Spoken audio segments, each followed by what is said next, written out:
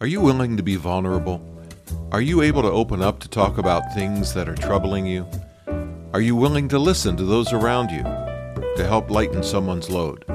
Both of these things help us to be more resilient. Hello, everyone, and welcome to episode 59 as the Resilience Think Tank presents the Resilient Journey podcast. I'm your host, Mark Hoffman, and today I'm joined by Andew Owlett, security leader and career coach. And today, we're exploring how Andew is navigating his resilient journey while dealing with PTSD. Listen as Andew and I talk about being vulnerable and how it can help you be a better leader, what to listen for to identify when someone else is struggling, and why checking in with those around you is so important. It's a good reminder that when it comes to those around you at work, you never really know what someone else is going through. We'll get into my conversation with Andew Owlett right after this from Lisa. Hello, I'm Lisa Jones, co-founder of the Resilience Think Tank. In 2021, 6 professionals with a passion for resiliency came together to find ways to use our industry experience to provide a place where business continuity professionals could share their insight, seek help with their programs, and promote overall growth in our profession. On that day, the Resilience Think Tank was born. It's our 1-year anniversary, and we are delighted by your support and encouraging feedback. We hope you will join our journey by becoming a part of the community. Follow Resilience Think Tank on LinkedIn, Twitter, and YouTube as we celebrate this milestone. Also check out resiliencethinktank.com to discover great insights shared by our Resilience Think Tank community. Thank you for your support, and stay tuned as we continue to be an ally for risk and resilient professionals and champions for the teams of one. Andew, welcome to the podcast. I have to say you're a bit of a renaissance man here. I mean, you've done a lot of different things in your career, and you continue to have a very diverse set of skills. Take a few minutes and give some of the highlights of your professional life. Thanks for having me on the show as well, Mark. And I have never thought of myself as a Renaissance man.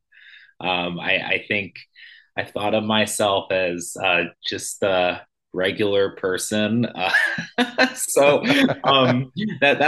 lot to process right there, and you're hitting me right out the gate with something. That might be the title of the podcast episode, Renaissance Man. There you go. Wow, that's incredible.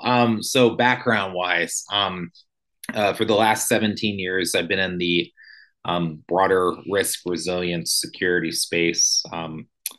And I started out as a first responder, kind of transitioned and pivoted into consulting, did a little bit of US federal government work, and then pivoted into the private sector. But that's the high level. Really digging into the details, I've done everything from data analytics to mobile technology implementation projects to crisis management, emergency management, business continuity, IT disaster recovery, org strategy design, and most recently, supply chain security for IT components. Done a little bit of everything, and really my goal now is to bridge the gap between physical security and cybersecurity, bringing them together to have one common security picture across an organization. So it's a little bit about me.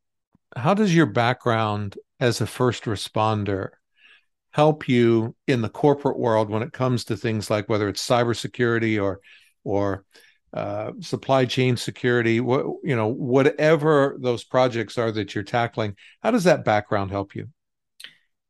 So I like to use the analogy. It's a common question that I've been asked a couple times, and I say that there is no thrill greater or adrenaline rush greater than running into a burning building.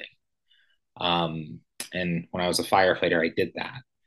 And the scary part is, though, when everything goes south and you have flight or fight syndrome and you have to figure out ways to survive for your life.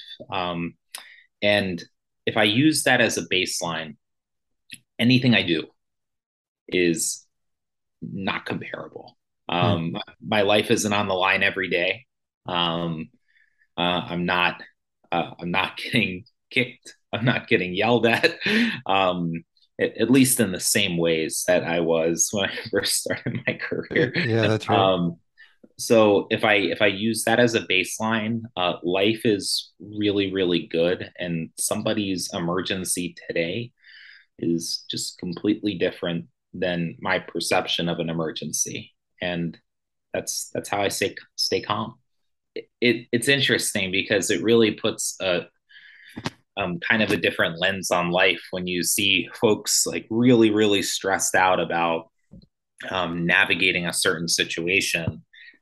Bringing a sense of calmness and kind of level-headedness to avoid tunnel vision and to kind of see the biggest picture. And tunnel vision was the first thing I was taught, like as a first responder, that you have to avoid, and it's because of what I just described. And it often masks like the bigger picture slash the treatment plan, or how you're going to handle a situation if you just narrow into one thing. And I always take a step back and kind of look at the landscape around and say, okay, we have this going on, but what are the other potential repercussions and issues that could be going on, and having targeted questions methodically kind of guiding through an incident response is kind of how I handle things. And it's always calm. Now, several weeks ago, you posted something on LinkedIn that prompted me to reach out to you, and you talked about the human side of the LinkedIn profile. And it was a very vulnerable post. You said that even in the post. And you said something that I'm going to quote back to you now. You said, remember the human side behind the picture. Things are never just sunshine and happiness. You said that there's a story there and that your story helps you find your tribe. Do you want to share a little bit about your story? Yeah, for sure. And I think that was the most vulnerable thing I've ever put out in social media. It has been.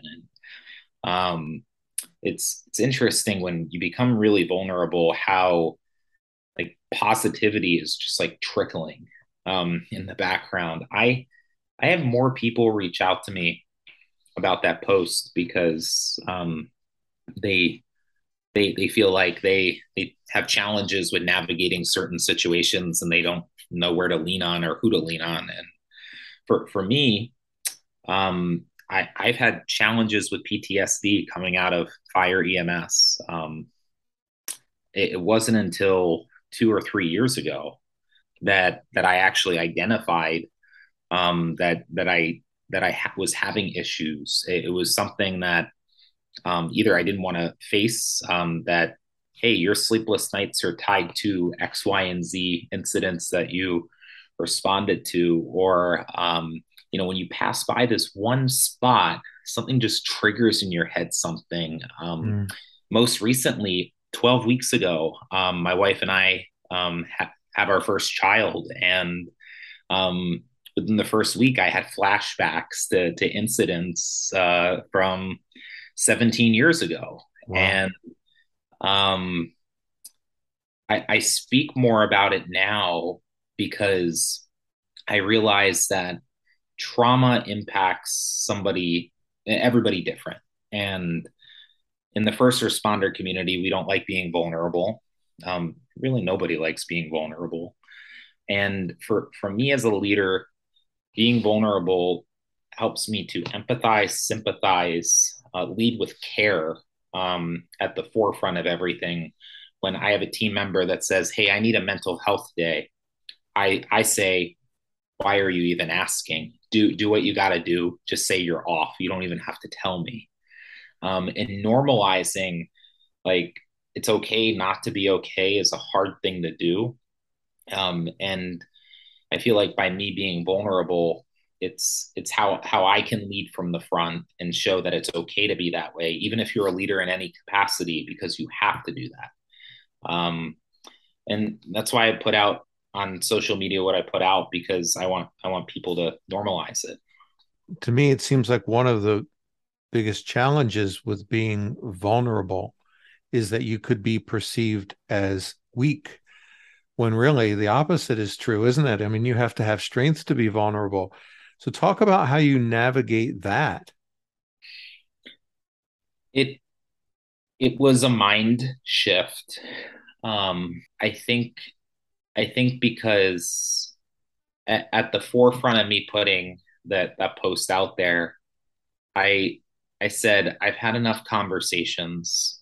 I've heard enough stories about folks either having a struggle by navigating traumatic situations, or people having struggles with their leaders not understanding and therefore not allowing um, certain things from happening, and it bothered me.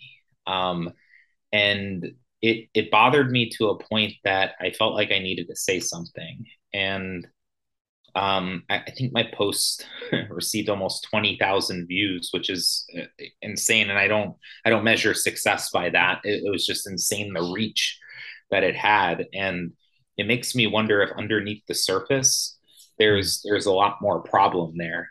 Um, and again, it's hard for people when they don't live through stuff to relate to things. Like, empathy is hard.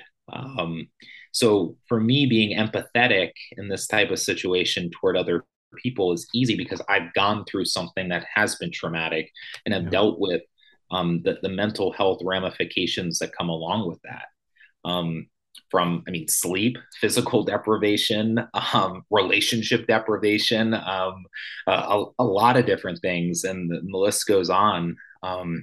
Things that have led to other health conditions that are significantly more severe, and just having visibility into that, I think, can help shift the tone, and I think that's what's really needed. One of the things that your post was focusing on was the whole social media aspect of things. And I mean, let's be honest, social media can be really ugly. People hide behind the anonymity of their screen name or of their Twitter handle or whatever, and tend to say things that maybe they wouldn't say in person. Although the older I get, I'm getting less and less shocked by people who are willing to do and say some pretty outrageous things, even in person, even on camera. But what is it that you would like to see people do differently, whether it's maybe do more of or do less of on social media, in order to remember that human side of the profile? I think that normalizing the conversation about being vulnerable and normalizing the conversation around mental health is a big step in the right direction. I think when I was scanning the notes for today, I saw the World Mental Health Day piece, which I obviously posted about this week, and that kind of cringed a little bit when I saw one day um, being dedicated to mental health.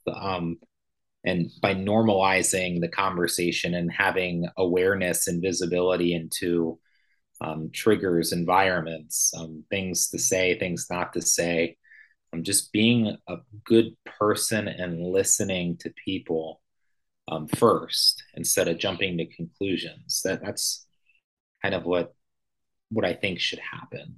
I think my going back to the post. Um, Social media does paint a picture. It's of the bright and shiny, like, great things that are happening, and that's where humanity, I think, gets lost a little bit. Um, is nobody's life is perfect. If I go to my Instagram, I see all these beautiful pictures of my wife and I, and my daughter and I, and my dog, and like Yeah. places we've gone and everything. But what you don't see is around the same time that I was identifying that I was having PTSD, the tears, the anger, the the inability to know how to navigate a situation and who to reach out to. Um, to raise those issues to friends and family. It Mm. wasn't until 8 months ago that my family even knew I was dealing with that, and that was years after Wow. that started, like, coming to light. And I mean, and that's even being in person. That's me masking it because I don't know how to talk about it. And it wasn't until that time that I started talking about it on social media more. So yeah, it's interesting because you just never know what somebody's going through, and in an age where everybody's so accessible, um, where we want answers now, in an environment where we're just so demanding that we don't realize that maybe that person has a life for an hour a day, and maybe that person during that hour a day is battling through something that they just need to focus on themselves. And I think Mm-hmm. we forget about that. You talked about Instagram, and there's the Instagram profile versus the reality profile, and everybody sees the beautiful picture of the plate of food, but nobody sees the dirty dishes, right? And it's just something to think about. You also talked about how you found your tribe. You used to feel alone, and now you feel surrounded. What was that process like, and what do you mean when you use the word tribe in that setting? I found my support system, or the group of people that are willing to listen. Um, Willing to listen is the key word. I've also found along the way the folks that can only take so much. Um, I'll use an example. My wife is an amazing wife. I love her to death. And one of the things, even though she's so incredibly supportive and wants to listen, knowing how to listen or what to say or what to do, it's hard for her to comprehend, because it's just so dynamic. And there are professional support systems out there that I've started to lean on. There are old colleagues that have gone through a similar thing that I can lean on. There are other first responders in the community that I know I can lean on to talk about just the problems that are kind of going on out there. Um, but I've learned to identify like different segments of people to lean on. My wife may be really good a couple hours after I talk to somebody else about the actual situation and the actual trauma. But in the beginning, she may not know how to react. And now with a baby, like it's even more challenging because attention is diverted, from both of us to baby. So it's a little bit different, and navigating that is a whole nother challenge with the PTSD that we're kind of learning how to navigate. So it's when I say my tribe, I mean my support system, and I have a good five folks that I know I can lean on. That if I text them and say, "Hey, do you have a moment to talk?" They know that when they have a moment to talk, that it's going to be something serious, unless I caveat it some other way. And then professional tribe, professional support system. There's a great group out there that provides resources for first responders. That even after one or two conversations, no treatment. You could be leaving just feeling so much better because you have an open slate to talk about whatever you want. I'm happy for you that you have that intentional support group. It wasn't easy in the beginning. I mean, I think ripping the band-aid off, like at the end of the day, like the folks that listen to these types of situations, I have so much respect for them because as much as I mentor and coach folks, if somebody came to me to listen, like that's hard. That's hard sometimes. Like that, I don't know. It's one thing. Here I am being vulnerable again. I've had folks talk to me over the last couple months about mental health and everything, and just being there to listen and not trying a solution. It is like it is the first step. Like just listening relieves emotional trauma. It allows you to channel it. And that's something that I've learned is talking about it just gets it off my shoulders. It allows me to free up the space in my brain to focus on positivity. So I'm not focused on the negativity, but I always think I've struggled to be the listener, but folks disagree. They say you're doing a great job. Just listen, just listen. It's hard to not put that on your shoulders, so too, is what I'm trying to say.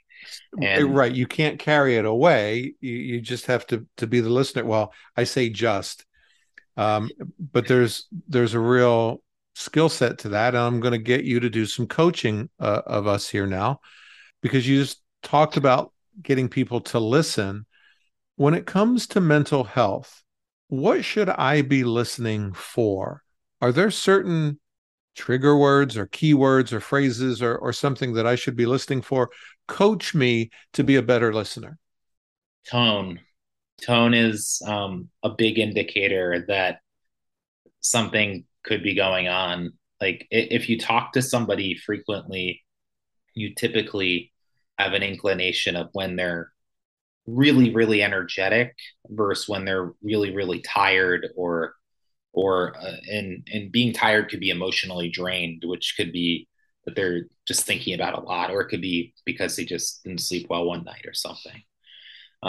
Tone is a massive indicator for me that maybe something's up. And um, I guess that ties into emotional intelligence. Hmm. And the other thing is, um, for me, if somebody reaches out, I kind of start off with like, hey, so what's going on? Just kind of keep it very open ended and everything. And I've had people say, I'm just, having a day. And I'm like, what type of day? Like, what's going on? And they're like, I just driving along, and I just can't stop thinking about, that this one thing. And I'm like, oh, like what went on? Like what were your feelings? Like, talk a little bit about it. And giving the open door allows the conversation to go anyway, any Hmm. possible way. And sometimes that's all it takes. And sometimes that conversation could be like, man, I'm just struggling to just get past this. And I lost some sleep. Like when I fell asleep later in the day, I just couldn't sleep, and I just can't get it past my mind. Maybe you need to talk to somebody else. Like maybe that would help you out. Have you tried have you tried calling this person, or have you tried doing this? And again, just opening up the door and putting options on the table. Some more extreme, like go talk to a professional person, versus have you called up this other friend in your Hmm. tribe, in your support system, to maybe talk it through as well. And that's what I do. I'm not a professional, right? Like I'm not Yeah. I'm just somebody that's navigating through this journey on his own. But that's what I've done, and it's helped me when other people do that. Just opening the door and listening. It's interesting because it's a fine line between trying to problem solve, but also making recommendations that could be helpful. Yeah, it is a fine line. Um, and I don't I don't really know I don't really know if like emotional trauma is a problem that can be fully solved. Like I Mm-hmm. think about this a lot, and no matter how hard I try to erase images from my brain, they're still there. They may be fading over time because I'm learning how to just channel that energy for good, learning how to talk to different people about this, just being open about it has helped out tremendously. Um, but I don't know if it can be like fully like swept under the carpet, or fully forgotten about. I haven't gotten that far yet, Mm-hmm. um, to see if like it can ever be solved. I don't know. There's two ways of looking at this. If I'm the listener, that might be a situation where someone calls me and says, "Hey, I'd like to talk to you about something. But the other side of that is to be more proactive. And you talk about weaving check-ins into conversations with family and coworkers to make sure that they're okay. So let me ask you, Mhm. is being direct the best approach here? In other words, hey, Andrew, I just wanted to check in and make sure you're okay. Is that effective, or is there a better way to go about doing that? So on my team, is I think family and friends, they're in a little bit of a different category because it's a little bit of a stronger emotional connection, or Yeah. it should be, especially on the family side. um, on the coworker slash team front, how I weave that in is delicately. But I talk to my team every day, and if I notice that, and we work in a virtual world, so this isn't, and sometimes we have cameras on, sometimes we don't. So this is all like measuring tone.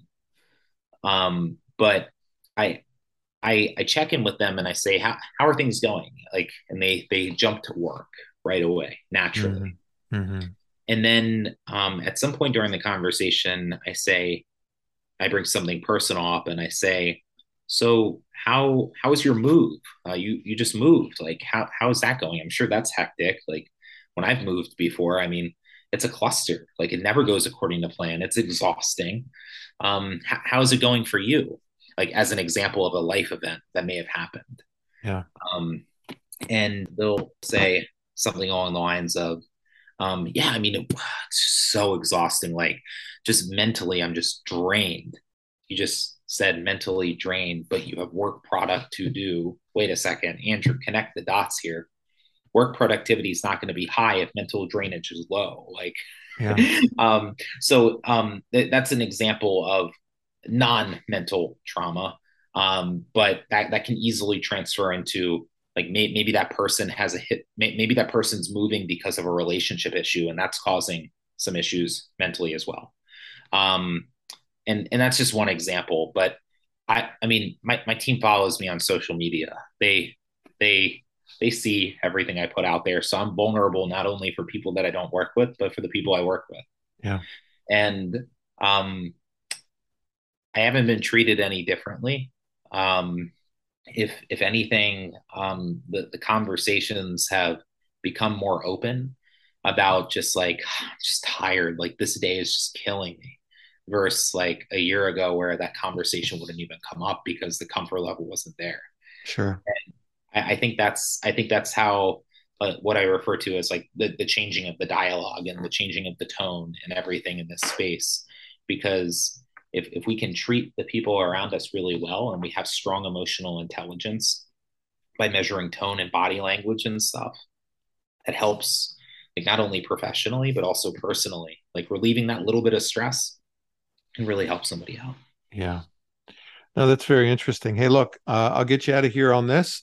If people want to talk to you more or learn a little bit more about whether it's navigating PTSD or navigating through that side of a resilient journey, what's the best way for people to get in touch with you? Hit me up on LinkedIn, connect, and shoot me a message. All right, good. Andrew, I appreciate you doing this. I appreciate your intentional vulnerability, and how we can all benefit from you being honest and coaching us and helping us. So thanks for being a guest. I appreciate you. Thanks for the invite, Mark. I want to thank Andrew Owlett for being vulnerable and sharing his own resilient journey with us this week. You know, we talk about resilience on the podcast, and sometimes it relates to specific work situations or business continuity, and other times we focus on personal resilience. And I think these stories are important. Thanks, as always, to the Resilience Think Tank for sponsoring the Resilient Journey podcast. You can stay in touch with the think tank at resiliencethinktank.com. We have another interesting guest next week, so join us, won't you, as we continue our resilient journey.